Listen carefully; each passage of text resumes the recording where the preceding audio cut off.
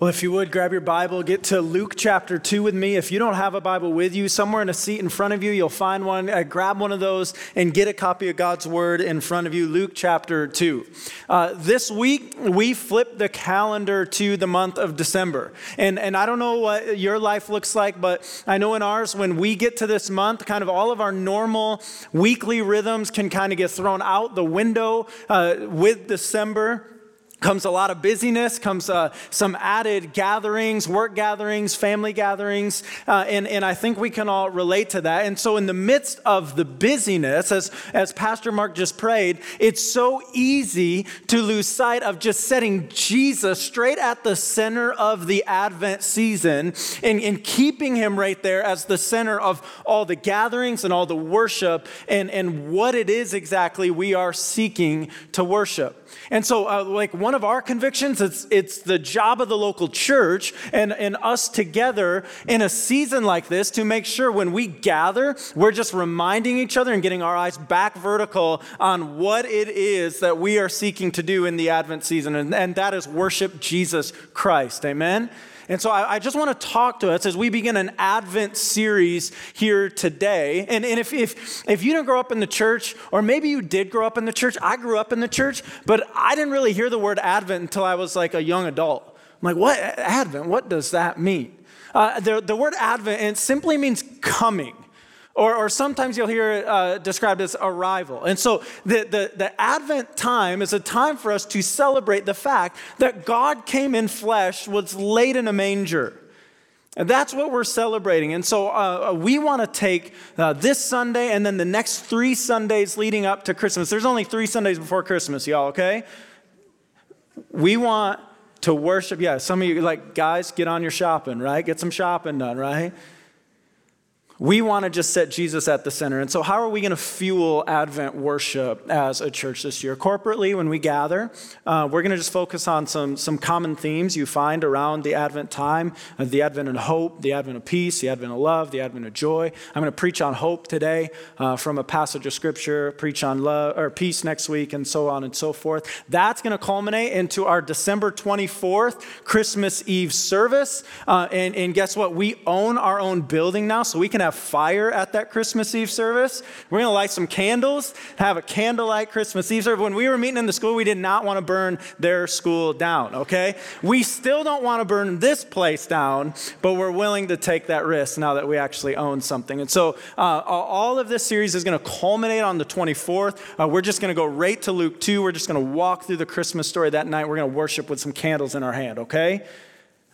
And then personally, I would encourage us that you would find an Advent study. So between the Sundays, that you have something that's stoking your heart for a worship of Jesus. Let me recommend one to you.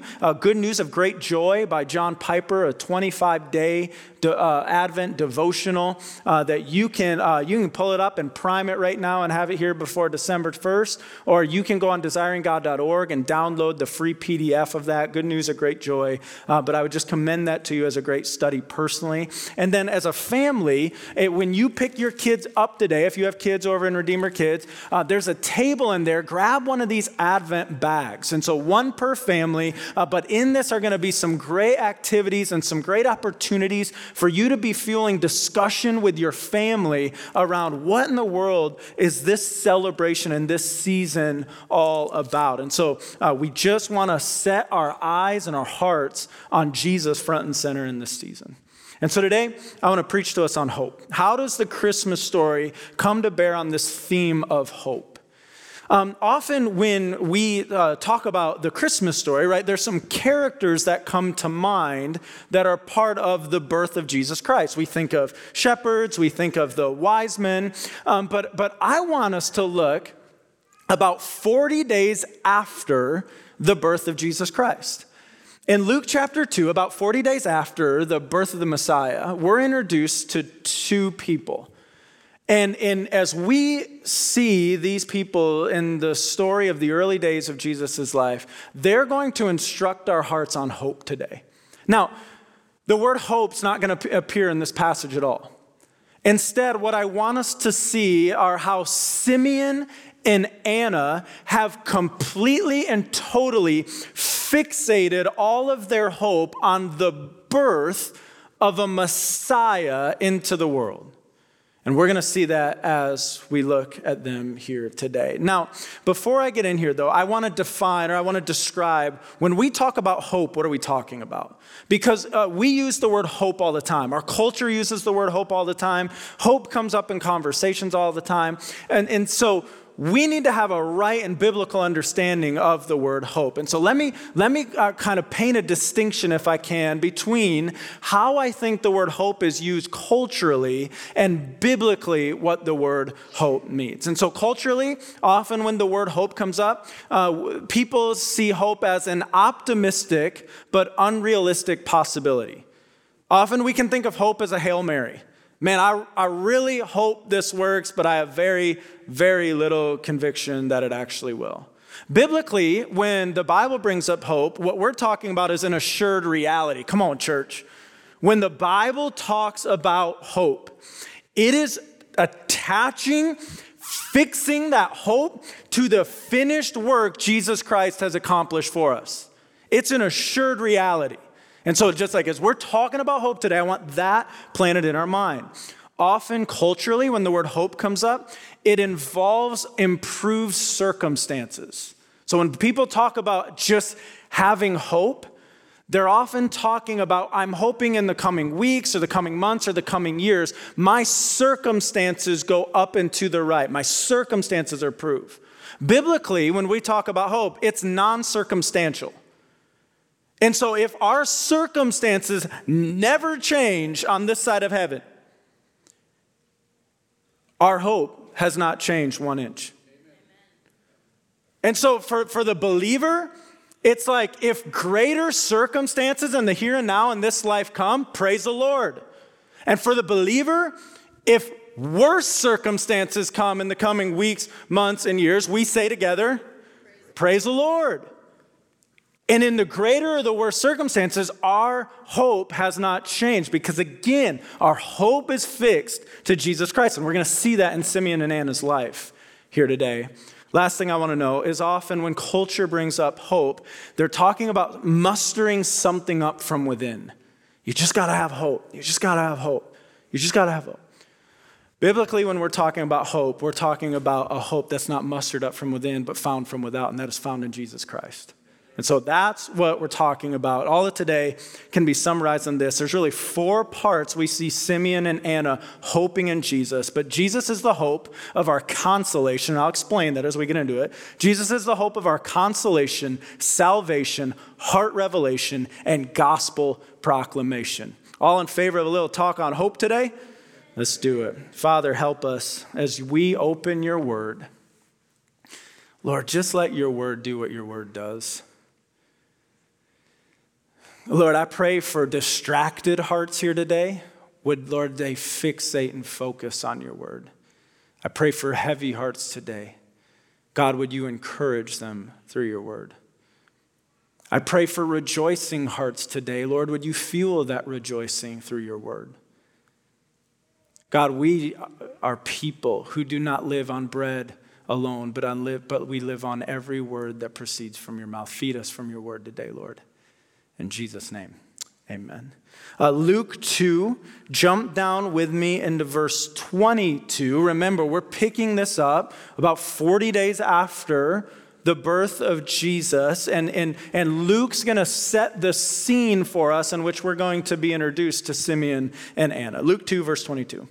And when the time came for their purification, according to the law of Moses, they brought Jesus up to Jerusalem to present him to the Lord.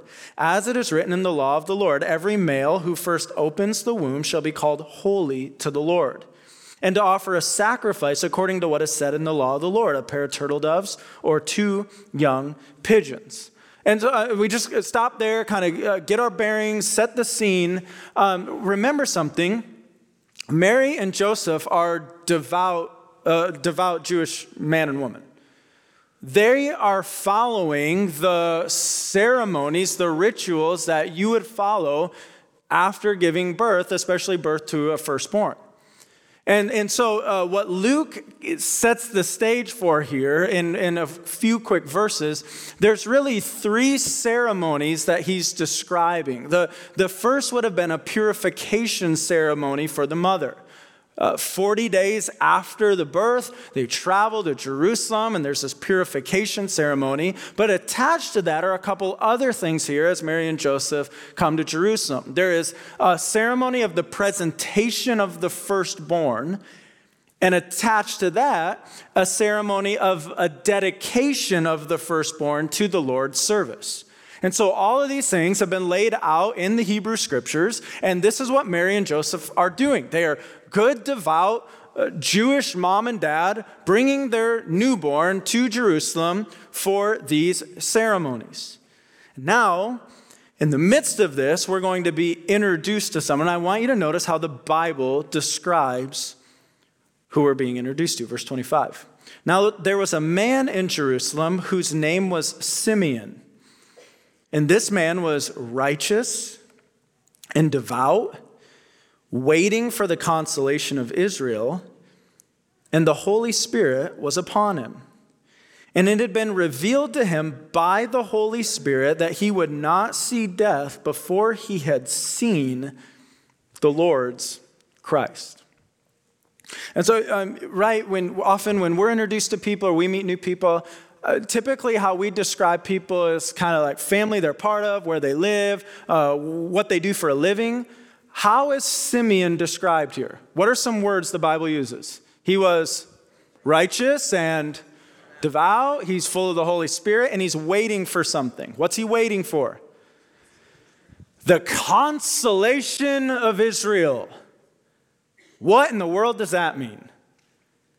He's waiting for the consolation of Israel. And so as we're introduced to this man named Simeon, this righteous man, this devout man, this man full of the Spirit, but he's a waiting man. And I'll tell you something, hope builds in the waiting.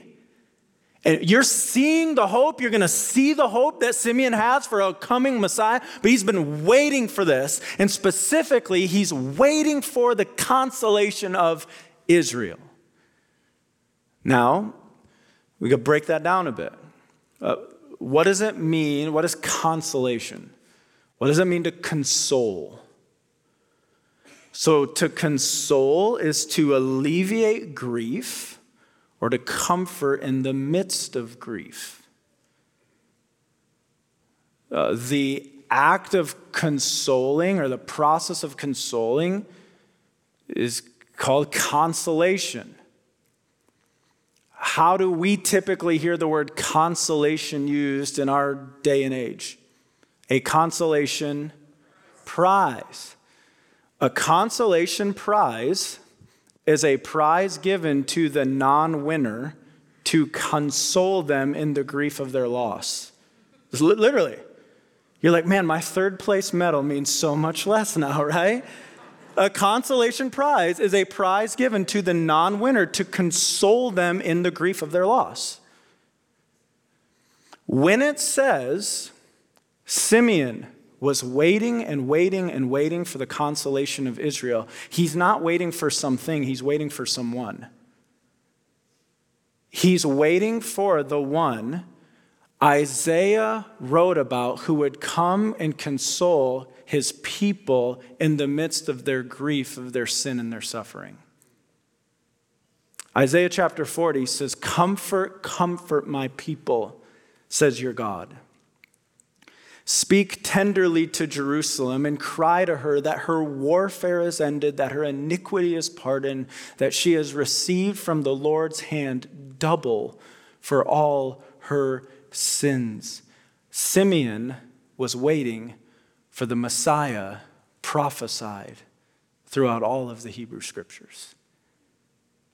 And he had a really, really special gift from God in the midst of the waiting. The Lord told him, you won't die until you've laid your eyes on him. And that's exactly what we see here. Jesus, folks, is our hope for consolation. Jesus is our consoling hope. We have a God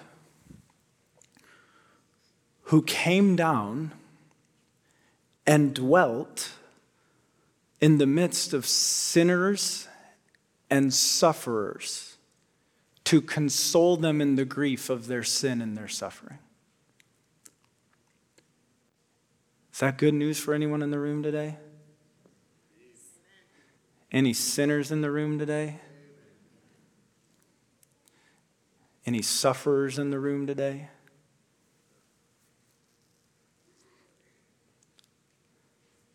Any hope we have of being comforted in the midst of the grief of our sin and our suffering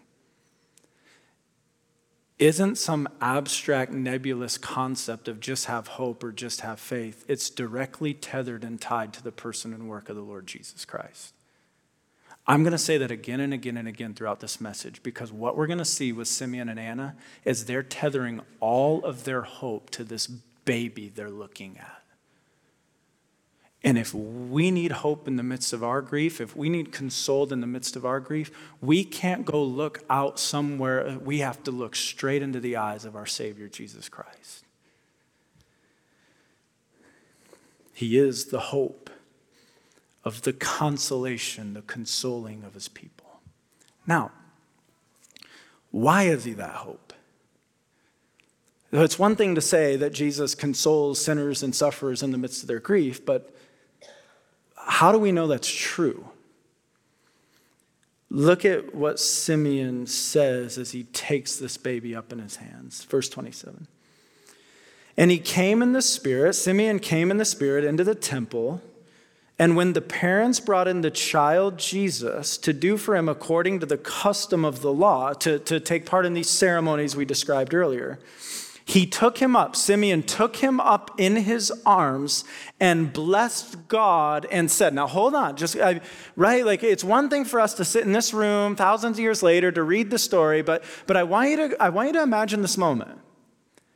You're a good, devout Jewish man or woman. You're bringing your 40-day-old baby into the temple for these ceremonies, and there's someone there, and we've been told he's righteous and devout and full of the Spirit. But here comes Mary and Joseph and their baby, and here comes man we know is righteous, devout, and he takes up this baby. You and I in that moment would be going, what are you doing? And look at what he says. Lord, now you are letting your servant depart in peace according to your word. For my eyes have seen your what? My eyes have seen your salvation,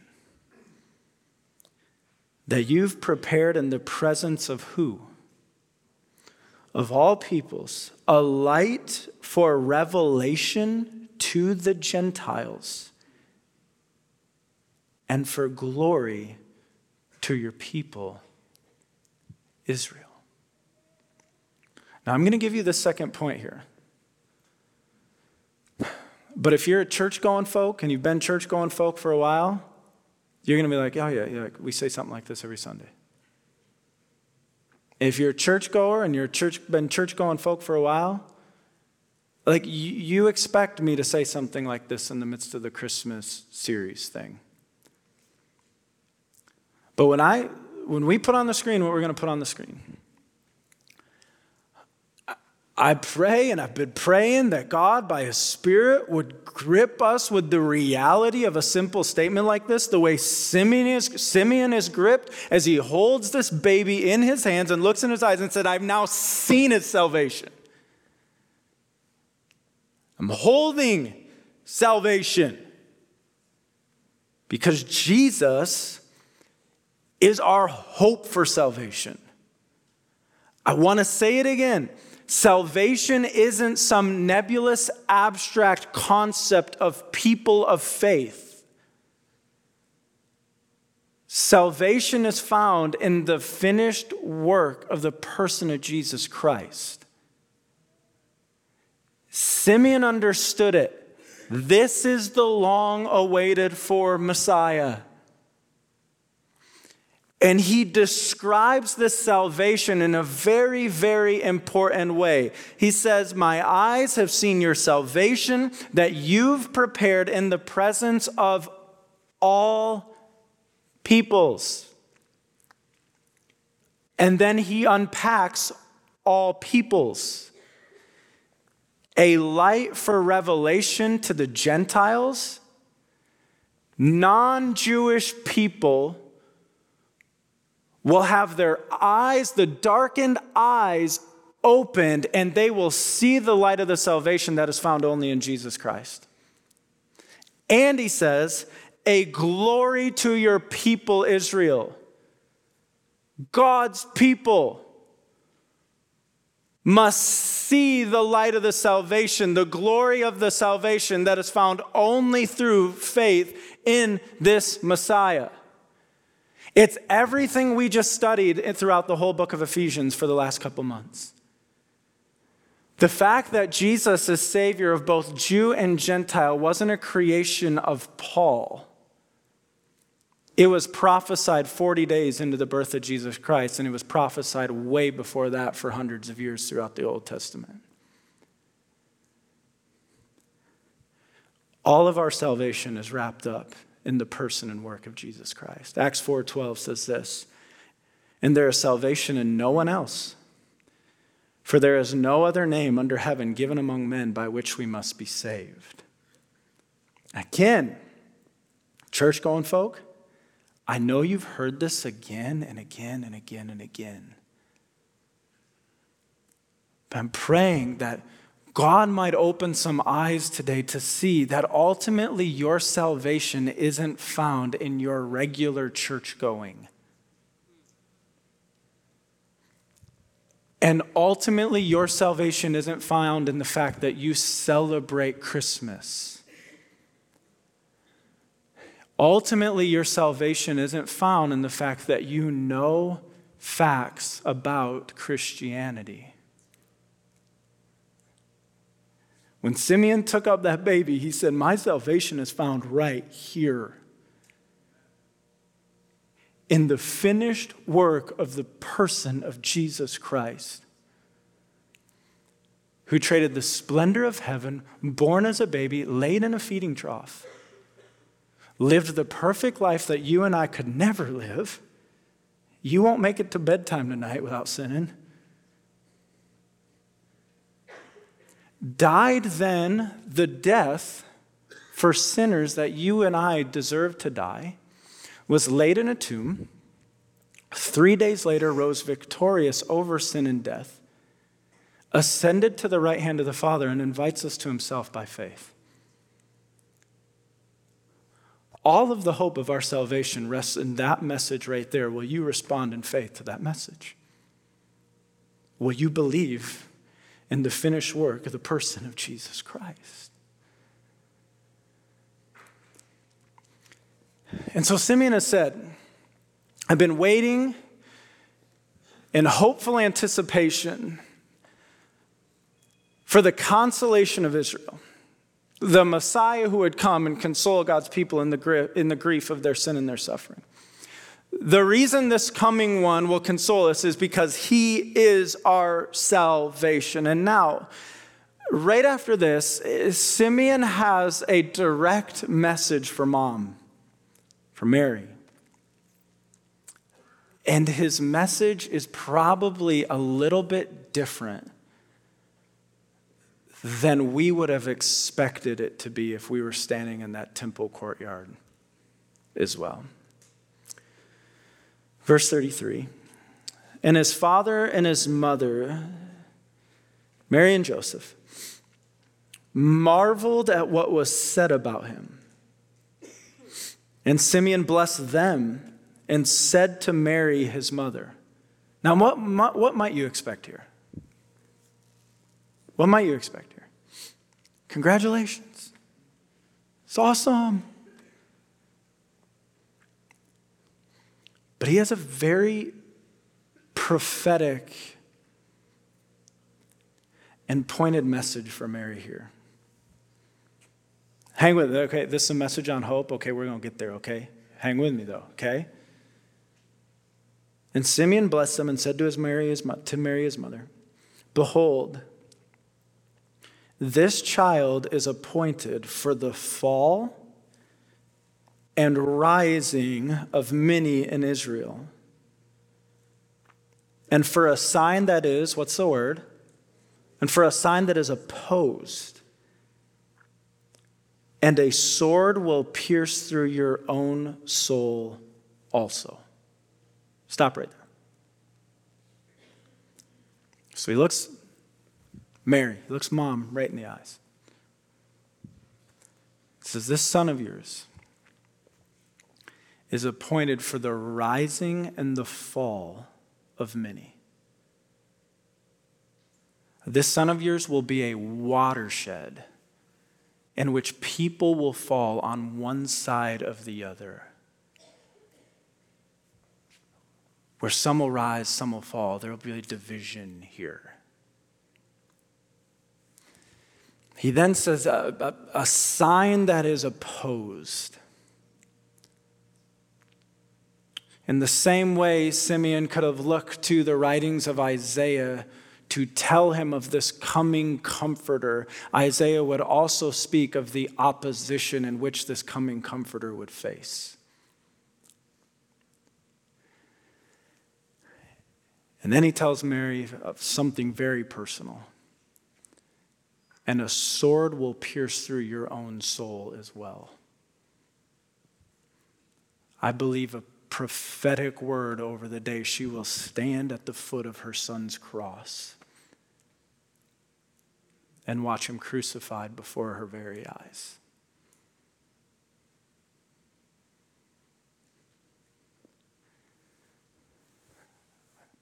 Where's the hope in this? Here's the hope.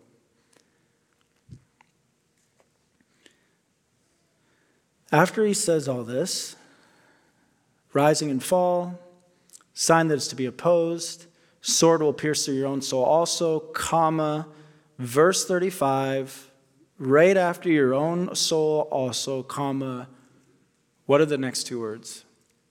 So that. All of this has a purpose to it. All of that has a purpose to it. What's the purpose, Simeon? So that thoughts from many hearts may be revealed. Jesus is our hope for heart revelation. And if you're like, I don't get it. What's the hope here? It's okay. Throughout the scriptures, this isn't the only place that we're told that Jesus will reveal the thoughts and intentions of the heart. When you come across those passages, how does that make you feel? That my heart will be laid bare before Christ. This is what Simeon is prophesying.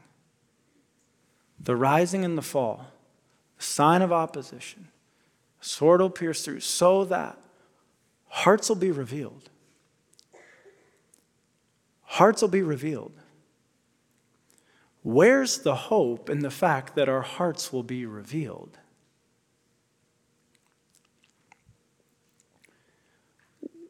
When our hearts are revealed,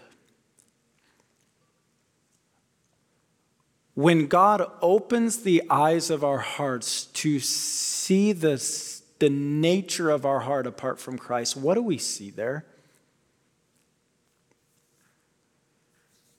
It's ugly, isn't it? When God really shows us what our heart looks like, when he really reveals our heart to us, it's ugly. But the only way we come to a saving faith in Jesus Christ is when he opens the eyes of our hearts and we stare at it in all of its ugliness. And he opens the eyes of our hearts so we see the remedy for all that ugliness. It's in the revealing of our heart that the Lord can do the saving work of us believing in him. In such a way that if every heart will be revealed, will be exposed before the Lord one day, who can possibly stand in that day of judgment? Only those hearts that have been robed in the righteousness of Christ. So the fact of the matter is, through this Messiah that Simeon is holding, he knows hearts are going to be revealed. Some will rise, some will fall. But there will be no middle ground. This Messiah is a watershed in which people fall on one side or the other. And Jesus, please reveal our hearts to us so that you can reveal your good remedy for the fallen nature of our heart. Amen. So this is the hope Simeon speaks in the midst of the ceremony. But there's someone else who comes on the scene. Verse 36 introduces her to us, and I want you to see how the Bible describes her. It says, and there was a prophetess, Anna, the daughter of Phanuel of the tribe of Asher. She was advanced in years, having lived with her husband 7 years from when she was a virgin. So she was married 7 years.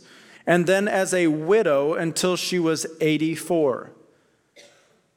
So has lived much of her life as a widow. How did she spend those years?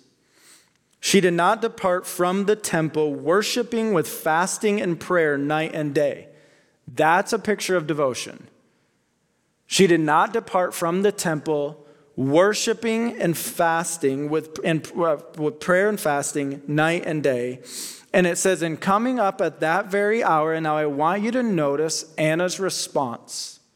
Coming up at that very hour, she began to give thanks to God. So she lifts praise vertically. She began to give thanks to God and to speak of him to all who were waiting for the redemption of Jerusalem.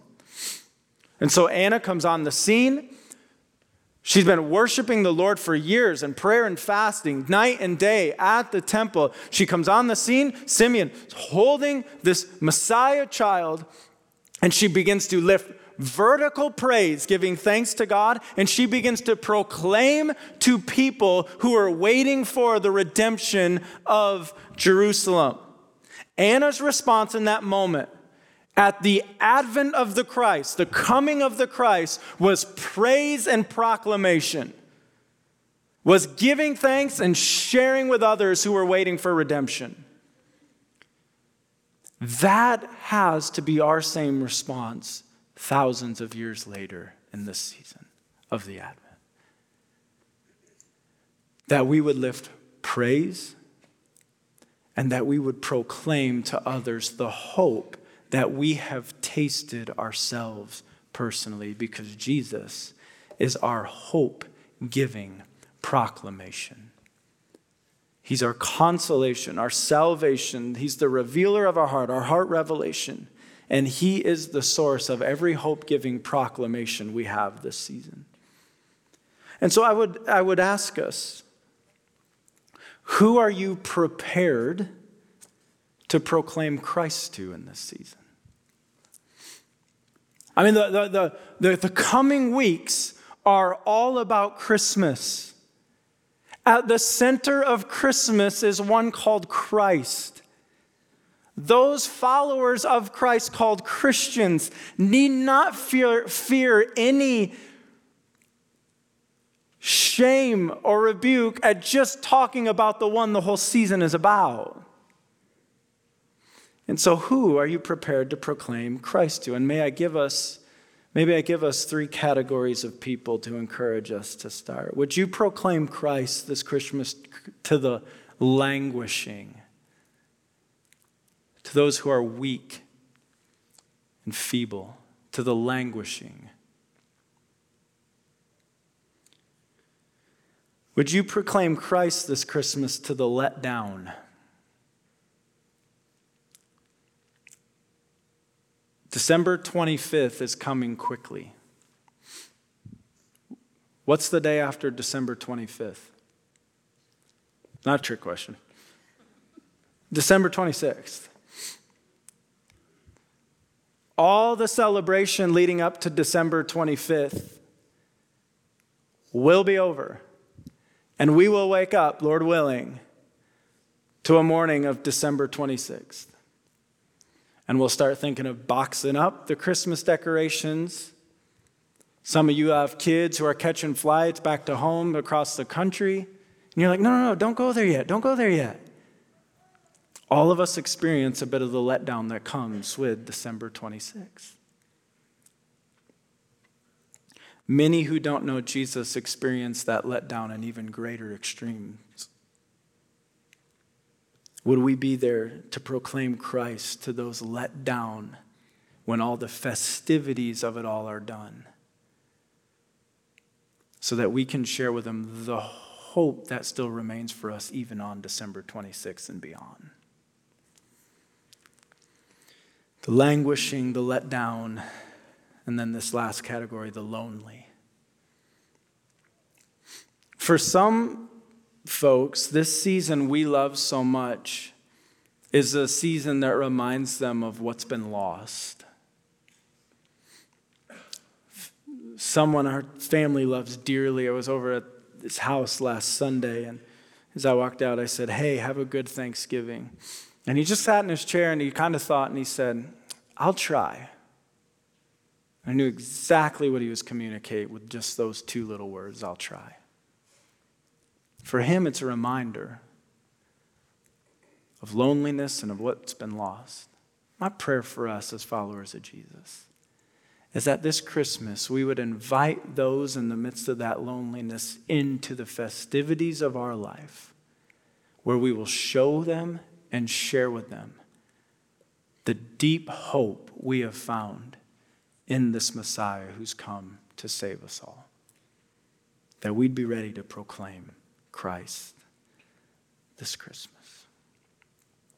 And now, fold your Bibles up, get your communion elements in your hand, because as we start an Advent series, let me just acknowledge, as we start an Advent series in 2021, we sit at a privileged vantage point of history. And that privileged vantage point is that we look back and we get to see this Messiah who has come, born to earth and laid in a manger, who would grow and live this sinless life, and then would take up the cross on our behalf and go to the tomb and rise victorious over it. We get to see that whole picture. We get to see that whole work of redemption that the Lord did in the 33 years in which he walked this earth. And so it's fitting for us on the first Sunday of Advent that we get to focus our hearts on this work of redemption that Christ won for us through the taking of communion. And now, communion is a time for those who have put their faith in Jesus Christ to remember the sacrifice of our Christ, of our Savior on the cross on our behalf. And God's word instructs us on some things related to communion. He says it's not to be partaken of in an unworthy manner. We don't walk into this time lightly. But he tells us to examine our hearts, to let the Lord, by the power of the Holy Spirit, work on our hearts in the midst of this time where we once again will take of these little elements to remember the massive work that Christ has done to save us on the cross. And so if you would, as the worship team sings over us,